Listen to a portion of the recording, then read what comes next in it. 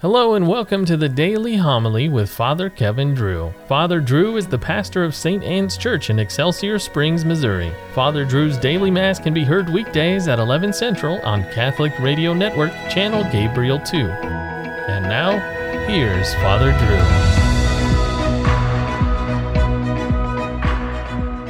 Drew. A reading from the second letter of St. Paul to the Corinthians, brothers and sisters. To this day, whenever Moses is read, a veil lies over the hearts of the children of Israel. But whenever a person turns to the Lord, the veil is removed. Now the Lord is the Spirit, and where the Spirit of the Lord is, there is freedom.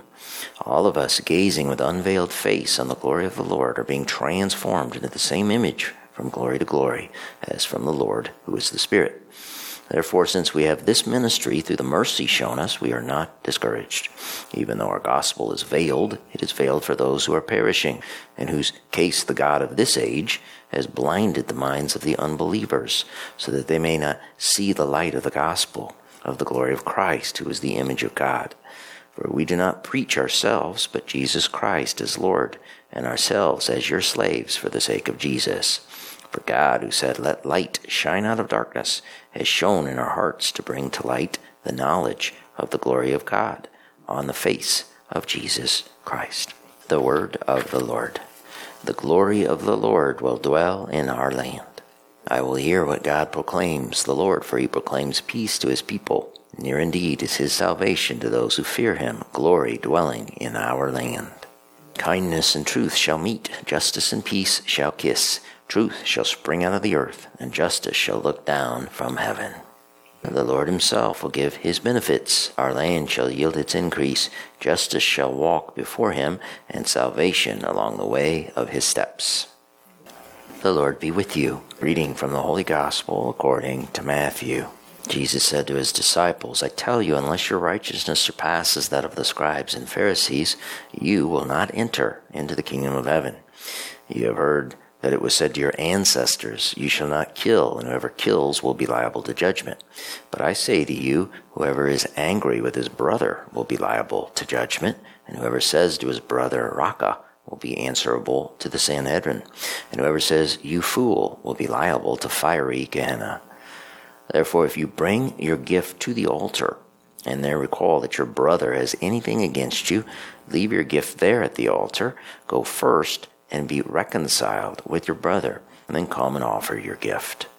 Settle with your opponent quickly while on the way to court with him. Otherwise your opponent will hand you over to the judge, and the judge will hand you over to the guard, and you will be thrown into prison.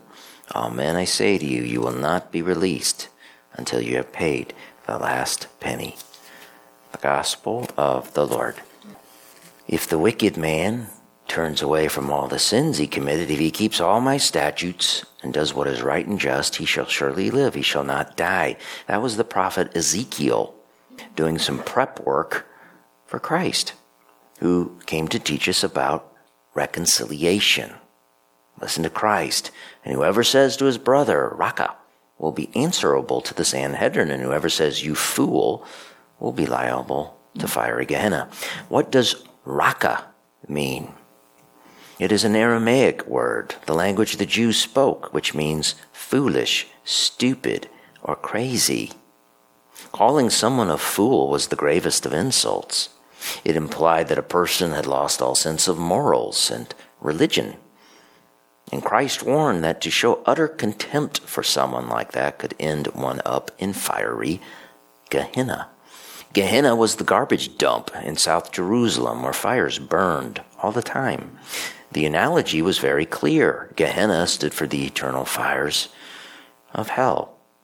So, what are we to do? Christ said our righteousness must surpass those of the Pharisees, many of whom are only concerned with the external practices of the old law. That type of person thinks he can save himself by his faith alone or by his external works of the law without conversion of heart. Not so. Listen to Ezekiel. "Therefore I will judge you, O house of Israel, every one according to his ways, says the Lord God. Repent, turn away from your transgressions, lest iniquity be your ruin." Interestingly enough, 600 years later, Christ's first line in the Gospels was, repent. We are saved by grace, God's gift from his sacred heart, in which we are called to cooperate. This cooperation comes from the inside, not the outside. It comes from the heart. And that is the gift we bring to the altar, a humble, contrite heart. There is a condition, however, attached to approaching the altar. Our heart has to be in a state of grace. If, due to mortal sin, the indwelling of the Holy Spirit has been snuffed out in us, it does us no good to approach and receive Holy Communion. That is a foolish thing to do. You see, it does a corpse no good to have food stuffed into his mouth. Likewise, a dead soul is not resurrected by receiving the Holy Eucharist. More than that, it is a great sacrilege, the greatest of sins, to receive our Lord, body, blood, soul, and divinity in that state. It is the gravest of insults to your Lord and King. With all this talk of the Eucharistic revival by the U.S. bishops, you'd think there'd be more talk of confession. There isn't. That's a problem. We have to be reconciled with Christ, our brother, if we dare to approach and receive his gift at the altar. But take heart, because the Lord's ways are more than fair. He gives us confession as the means to reconcile with him. He gave it to us the day he rose from the dead. It's right there in the Bible. The apostles were given power to bind and loose, to forgive sins in God's name. Did that power die with the apostles? If that is the case, then why is anyone today getting baptized? For that power would have died too. My friends, God gives us time to settle with our opponent before we get handed over to the judge and thrown into an eternal prison. There is nothing unfair about that. It is the wages of sin, but God is more than fair. So go to confession and have divine mercy flood your soul. That is step one. Step two is to amend your life. That in no way begins to happen by receiving communion sacrilegiously. It begins by going to confession. The Lord's beautiful gift to us that keeps us from despair and keeps us out of Gehenna. Cooperate with God's grace while you have the time and go to confession.